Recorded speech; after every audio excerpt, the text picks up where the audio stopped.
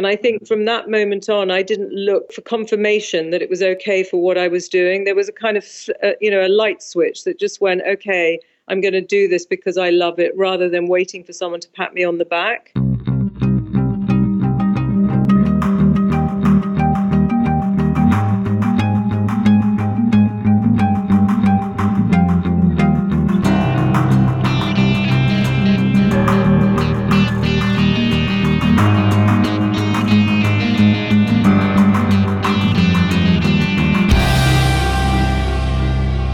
Hi, everybody. Welcome to the Future Podcast. I'm your host, Chris Doe, and I'm joined, as always, with the ever-dependable Greg Gunn. Greg, what's up? Hey, I've gone from trusty to dependable. They're similar, aren't they? Yeah. No, I like this path we're on, though. This makes me feel good. Okay. So who do we have on the podcast today? Well, we have world-famous, internationally renowned interior designer Kelly Hoppen. She's a member of the British Empire. That sounds incredible. Yeah. She's South African, but now resides in the UK. Oh, okay. And that's where she calls home. And it was really wonderful to talk to her because at a very young age, she figured out that she wasn't good with school. She was dyslexic and they didn't know what that was back then. And she just fell in love with interior design. Somehow she was able to convince her friends' parents that she could design their kitchen for them. And that was the beginning of her interior design career. What really interesting. You know, we don't meet a lot of interior designers, at least I don't. What was it like talking with someone who's outside of our sort of graphic design sphere? Well, you may not know about me, Greg, but at some point in my life, I thought I was going to be an interior designer or an architect. So I have a deep fascination and passion for interior design. While I was growing up in San Jose, and I didn't have a lot of exposure to art, but what I did have was magazines. And I would thumb through the magazines like GQ and Sunset Magazine, the California Lifestyle Magazine. And I would look at these beautifully designed interior homes, the layout, the lighting, and the molding they had on the wall. I didn't know what that was called, but I looked at our walls, and our walls were like white drywall. Mm-hmm. And I was thinking, how is it that their walls look like that? And I started to imagine these worlds and places. So I feel like I've always had this connection to interior design and architecture. So much so that when we went to design our first space, the architect had said to me, "You must be a frustrated architect." And I didn't know what that meant. I just smiled like, what do you mean I'm a frustrated architect? And for those of you guys that don't know that expression, it just means that I wanted to be an architect and I couldn't. So I'm a graphic designer. And so I'm trying to control the process a little bit where I wanted to express my creativity there. Wow, that's so interesting. I did not know that about you. And you want to hear something funny? So when I was a little kid, I loved to draw, and I was trying to decide what to be when I grew up. And on the one hand, I wanted to be an architect too, which is interesting. Yeah. Can you guess what the other thing was? An animator? No, a garbage man. Why a garbage man? The trucks were really cool. They looked like Transformers, and I was really into Transformers. There's something about heavy machinery that draws boys to them, right? Yeah, I don't know what it is. Mm-hmm. Anyway. Well, without further ado, please enjoy this episode with Kelly Hoppen. My name is Kelly Hoppen. I am an author, an interior designer, a product designer, and a mother and a grandmother. It was one of my dreams as a child to be an interior designer. I never pursued that, so I'm a big fan of yours. I have some of your books here. I'm a graphic designer. I make commercials for a living, and now I do content. So I'm really fascinated by how you got into interior design, and if there were earlier signs in 16 years old, if you can call back like a memory or a vignette, something that was very impressionable in your life that sparked this interest in interior design. Yeah, 100%. I mean, I came from an incredibly artistic background. In other words, my mother was in the arts. My father was in fashion. My parents used to drag us around museums all over the world, we without dragged our feet. But, I look back on it now and it was such an amazing thing. But I was absolutely obsessed from a very, very young age, my mother says, in terms of homes. And, when I was growing up, instead of wanting to go and play with friends at school, on weekends, I'd ask my mother to go and look at show houses. And I was always intrigued to read magazines and look at before and after. And at the age of 13, I asked my mother if I could redo my bedroom, which was all pink and flowery. And I ended up I can still see it in my head now. I had brown felt walls trimmed in chrome trim white shag pile carpet, chrome, sort of really kind of eclectic chair, louvered windows. I mean, at the age of 13, I kind of conjured out. I'm not saying it was nicely done. It sounds wonderful. From a flowery kind of, girl's bedroom. And my mum said every time she would go out for dinner, she'd come back and I would have moved furniture around. And I was always organizing surfaces. And my great aunt had a beautiful home in the next street from where we lived. And I used to go around pretty much every afternoon and just admire things. I could still literally paint every detail of that house. So I had a photographic memory. I was very dyslexic, very badly bullied at school. So I was in my own kind of world. And I was also obsessed with pop-up books and all the perspective. So I think, in answer to your question, from an early age, I knew exactly what I wanted to do. I didn't know what the name was until I was a lot older, that I wanted to become a designer. And I was never frightened of becoming that. And I was never frightened of starting a business, like, I'm going to do it. And I think because I'm a lot older than a lot of young designers today, we didn't have social media. We didn't have Instagram, Google. So everything was in your imagination. So travel, theater, music, shopping, cafes, things that you experienced is how I created my design and my imagery. And if I could switch off everyone's phones for a day and just tell people to be creative, it would be so interesting to see how much more creative people could be and how much more positive people could be. So I think, in a way, I'm so glad that I came from that era, because I can still, look at something and imagine something from it, rather than looking at someone else's imagery and trying to copy it or change it. I think you're talking about something that's very of the moment right now, how we're overstimulated and how we're constantly comparing ourselves, and that starts to erode our own self-confidence.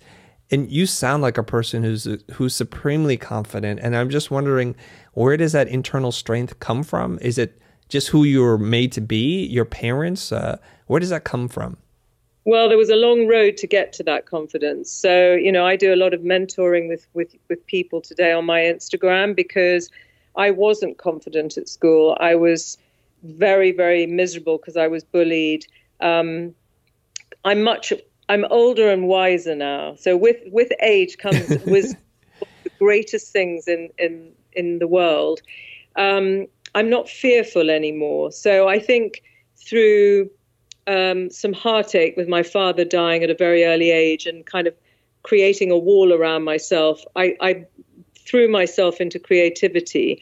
So that was like my haven. And through that and through experience, I have become more confident. And when I decided to share my knowledge with the world, i.e. writing books, that's kind of how I got my confidence, because it gave me a lot of joy to be able to share. And I guess the more social media sort of came into my life, I realized that by giving back and by talking to people, and I don't know, I've just kind of grown to become more confident. But it took a long time. If you look back now, could you pinpoint like an age or a moment in your life when you felt like you have arrived and you found that internal strength? When I wrote my first book, East Meets West, and it did so well, and then I won the Andrew Martin Designer of the Year award, I think that was the moment that I realized that I guess I needed somebody to sort of go, you're okay in what you're doing. Mm-hmm. And I think from that moment on, I didn't look to I didn't look for confirmation that it was okay for what I was doing. There was a kind of, a light switch that just went, okay, I'm going to do this because I love it, rather than waiting for someone to pat me on the back. Mm-hmm. And so when Conran asked to do this book, and it was very much my passion, the whole East Meets West and everything else, and it became a bestseller, I think that gave me the confidence to really kind of excel. It must have been that you were already really quite successful for Conran to do the book deal with you at that point, right? Well, I guess so. I never, the thing is, I've never gauged my success in that way. I've never worked for money, although I've earned money. I've worked because I'm passionate, and it's something that I try and teach people.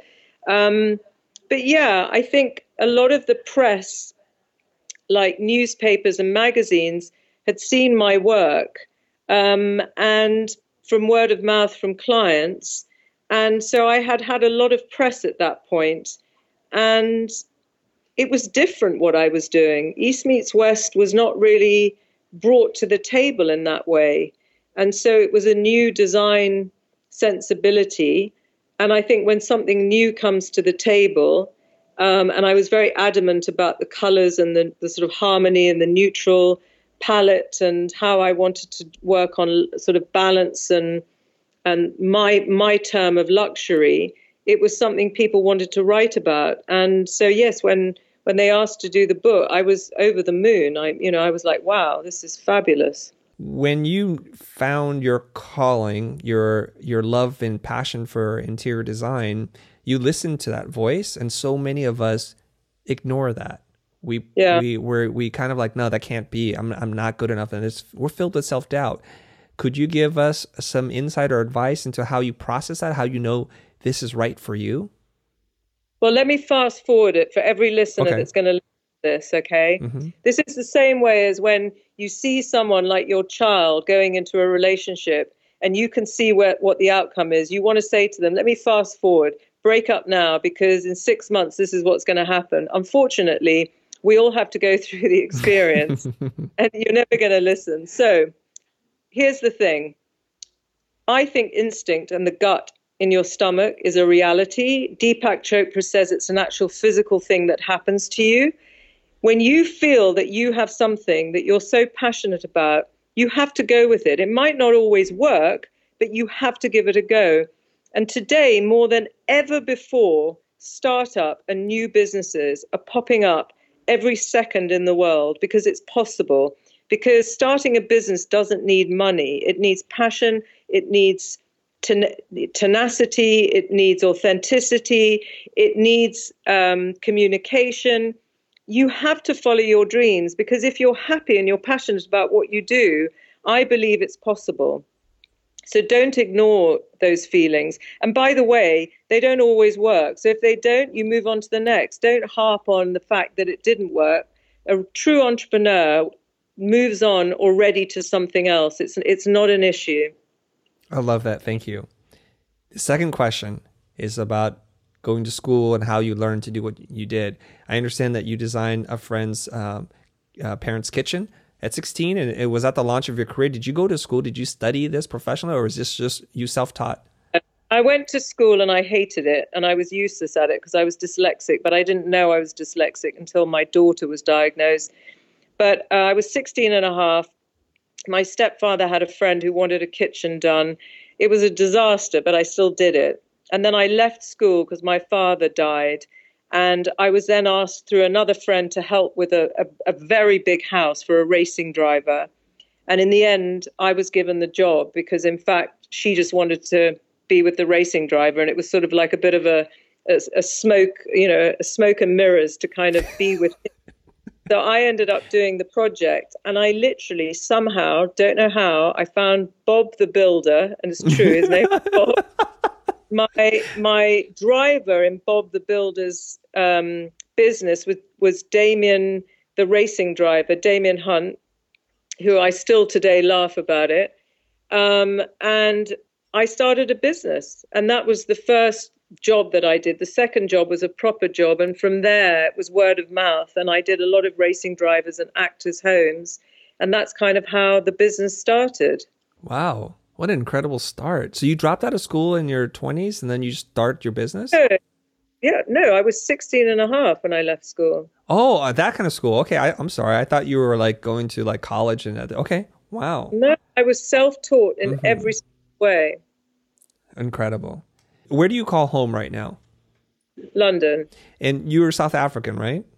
I was born in South Africa, left when I was 2, but my father was British, and I've lived in London all my life. I'm British, so... I'm very much British, yeah. The reason why I ask this is trying to tie a theme into this thing about interior design, like where you live is your home, and you could live anywhere. You're a super successful, celebrated designer. Why do you choose to live in London? Is there, because you can live anywhere. I'm always curious about why people choose where they live. My daughter, my grandson, my stepchildren, my business is here, and I love London. I love to travel, and we travel a lot. But I love leaving, but I love coming home more, if that makes sense. It does make sense. And I've seen the tour of your home. There's a good reason why you love coming home. And do you get into this thing where you go and you experience different places and hotels and where you stay? Do you often feel like, home is like the best place to be? Yeah, I mean, home is the best place to be. And I think that's why I'm successful, because I create homes for people. But I love going to hotels, and I love traveling. I choose the hotels I want to stay in. And sometimes I don't have a choice. And then when I get to the hotel, I probably move rooms about 4 times. And then I move really? Around in the room. And I think, how lucky are they? Because they're not having to pay me to do it. But I'm very sensitive to the spaces that I'm in. And my partner always laughs. He says, I'll wait in the lobby until you've decided where we're going to sleep tonight, Okay, so what do hotels get wrong? Like, why are you moving things around? What are you sensing in that room?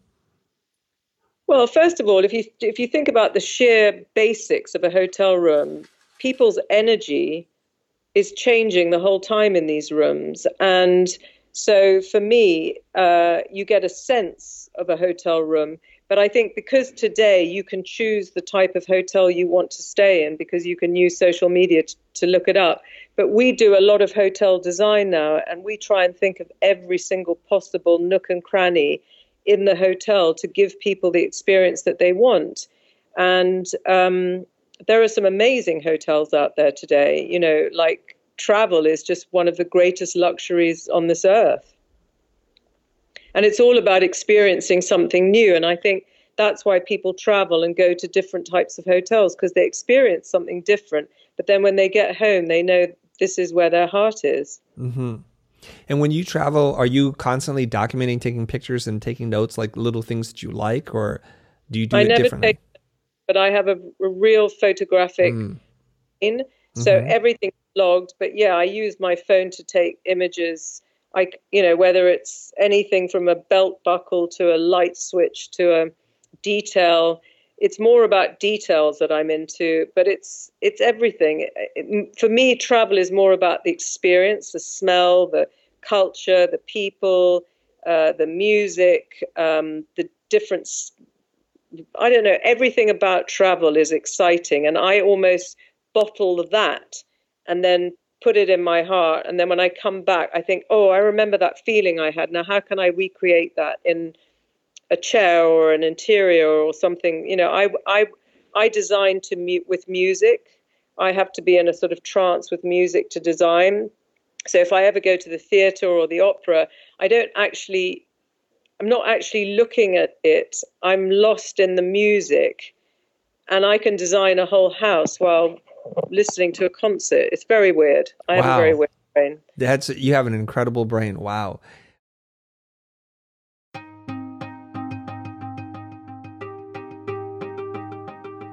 We're going to take a quick break, but we'll be right back.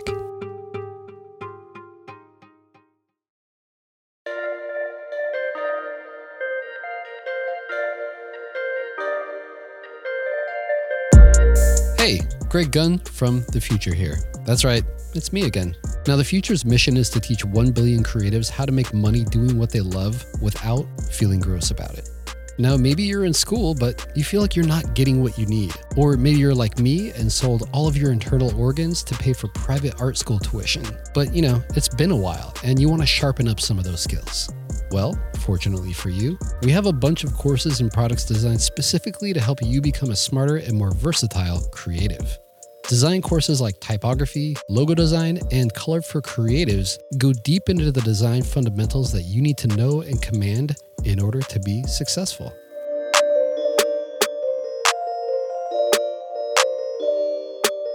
Check out all of our courses and products about learning design by visiting thefuture.com/design.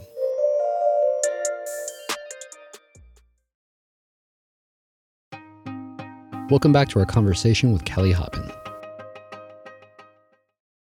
Okay, so I imagine you being very well traveled. You've seen it all. I mean, not all, but you've been to many places.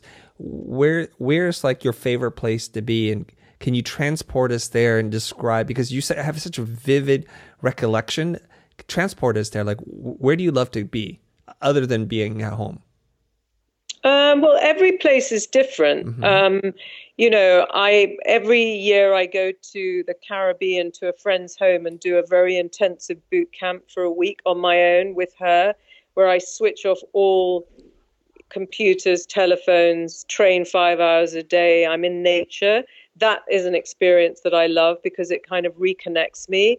But equally, if I'm climbing a mountain in Bhutan, which I did once, that was one of the greatest experiences of my life because it was a culture I'd never experienced. It was feelings. My breath was shorter because of the altitude. I met amazing Buddhist monks. So it doesn't matter. Even flying on a new airline and the experience of that can be exceptional. You know what I mean? Mm-hmm. I think you have to open your eyes and experience things and just be grateful that you're healthy and your family's healthy, and pretty much anything after that is extra. On this theme of health, I noticed on your Instagram feed, you are incredibly fit. Oh my goodness. I'm like looking at your shoulders, your delts, and wow. Okay, so talk to me about what health and fitness. You talked about a 5-hour workout. I'm younger than you. I've never worked out for 5 hours. This is incredible. On this boot camp thing, but every day I do an hour and a half. It's my meditation. I feel better for it. I like to be fit. I've been doing exercise since I was 17. It's part of my life and it works for me, but it's such a mental thing. It gets me totally prepared for the day. The days that I don't do it, when I have a lazy day, I never feel as good. So it's my routine. I'm up at 6, I train at 7. I'm very much a person that likes a routine. It suits me. Even when I'm on holiday, I still wake up early. I can't help. I like to be the first up. I like to see the sun early. My grandfather always used to say, you get more done before anybody wakes up in the day than any other time of the day. And it's true. So are you also like early to bed, or do you burn it on both ends, like where you're up early and up late too? I used to burn at both ends when I was younger, but now I feel so kind of settled with my life. We're very boring so many nights in the week. We're with a good box set. I can't wait to get home tonight. I'm going to watch the Studio 54 movie and have supper on my lap and snuggle in bed and go to sleep. Yeah, but I do still party. Don't get me wrong, but not on a school night. Okay, I imagine young people having a hard time keeping up with you regardless.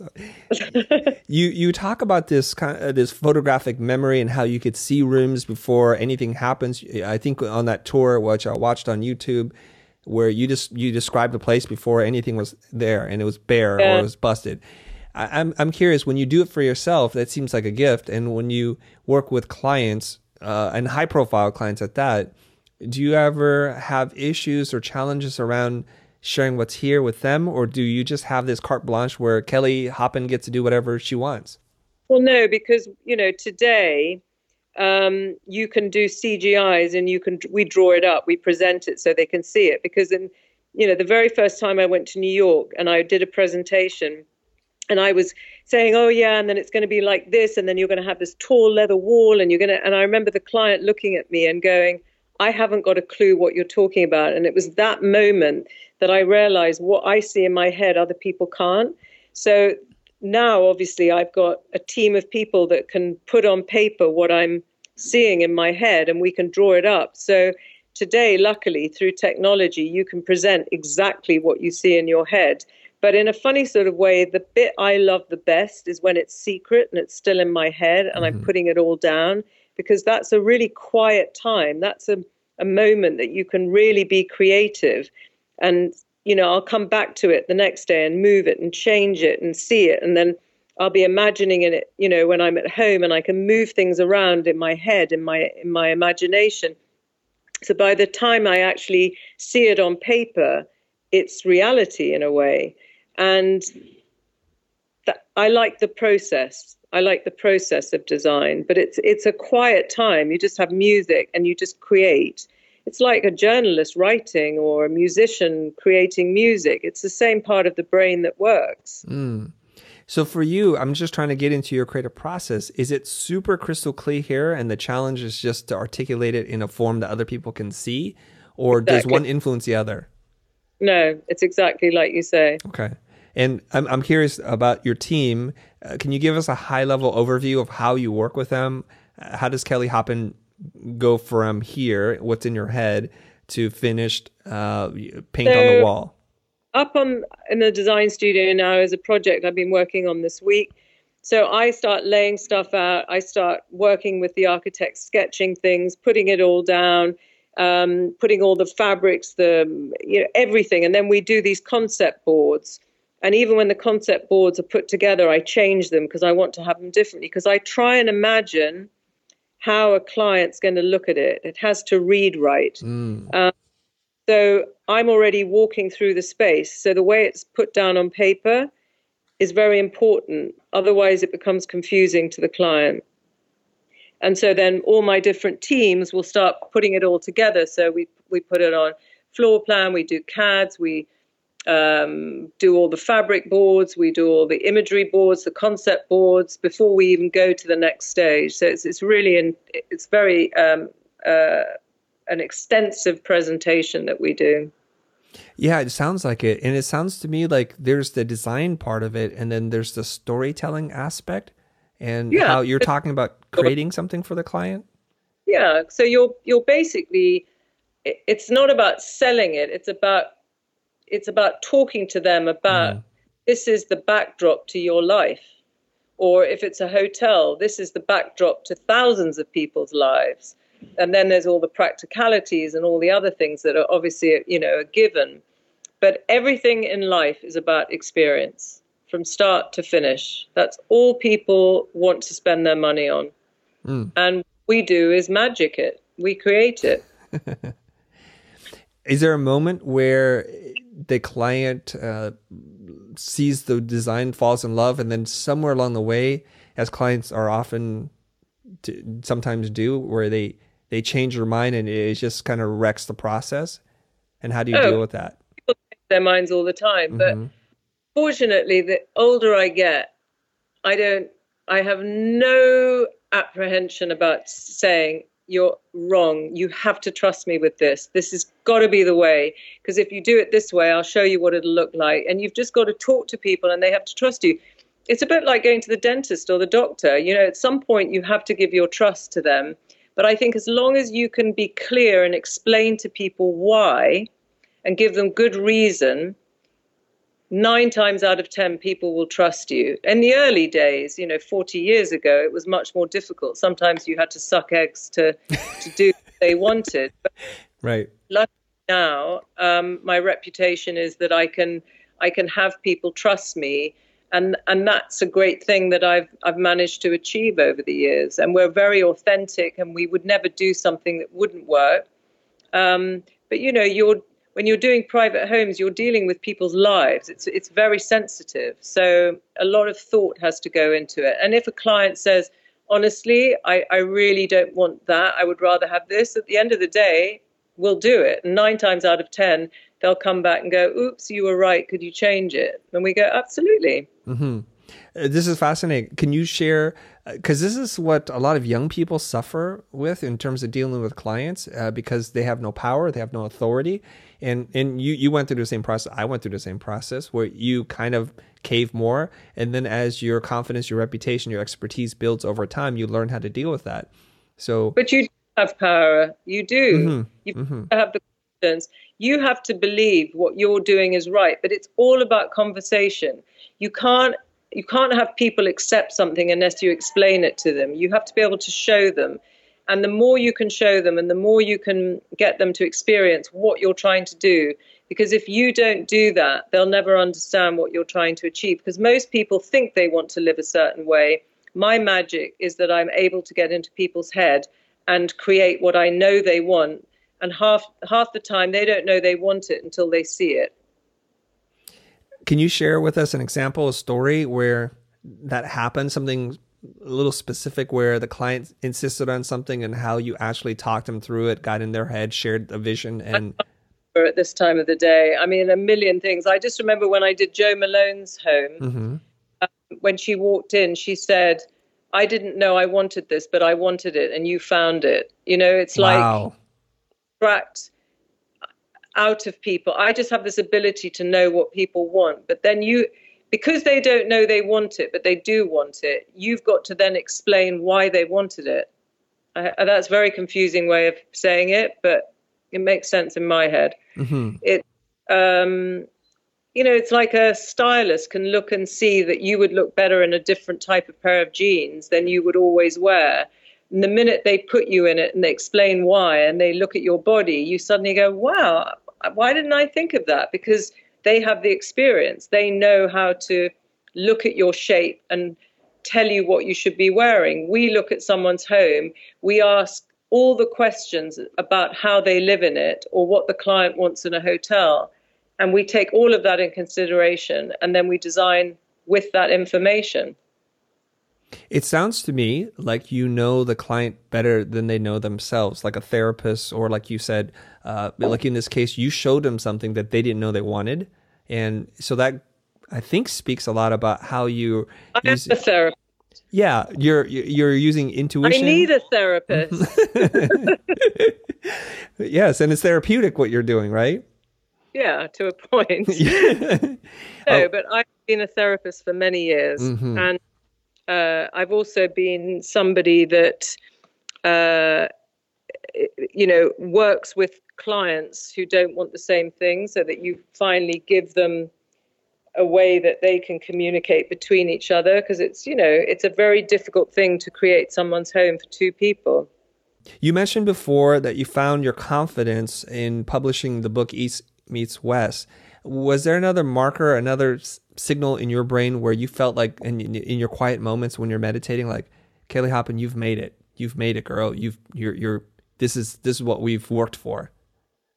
No, because you just keep going. There were markers in my career that stood out. When I got my MBE from the Queen, that was a real, huge pat on my back where I was like, okay, maybe I am okay, but not every day do I wake up and think, I've done it. I think we've got some amazing collaborations and collections coming out later this year in Shanghai. And when people see them, I could say those were big markers in my life.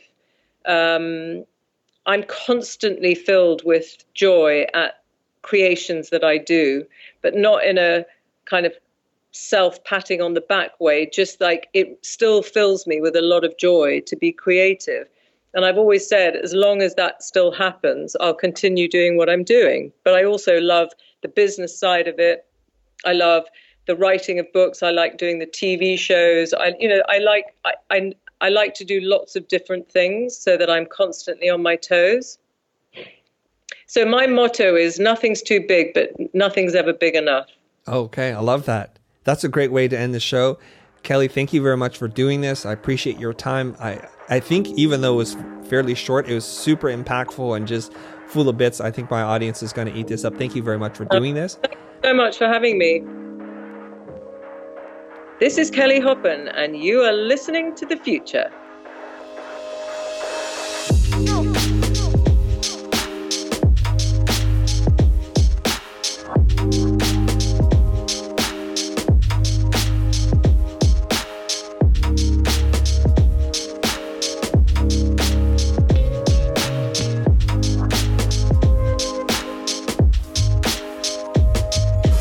Thanks so much for joining us in this episode.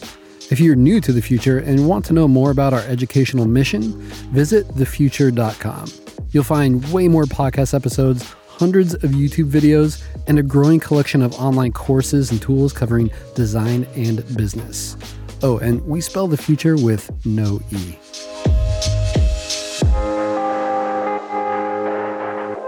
The Future podcast is hosted by Christo and produced by me, Greg Gunn.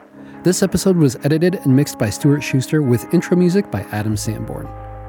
If you enjoyed this episode, then do us a favor by giving us a rating and a comment on iTunes. It's a big help in getting the future message out there, and it makes us feel good too. Thanks again for listening, and we will see you next time.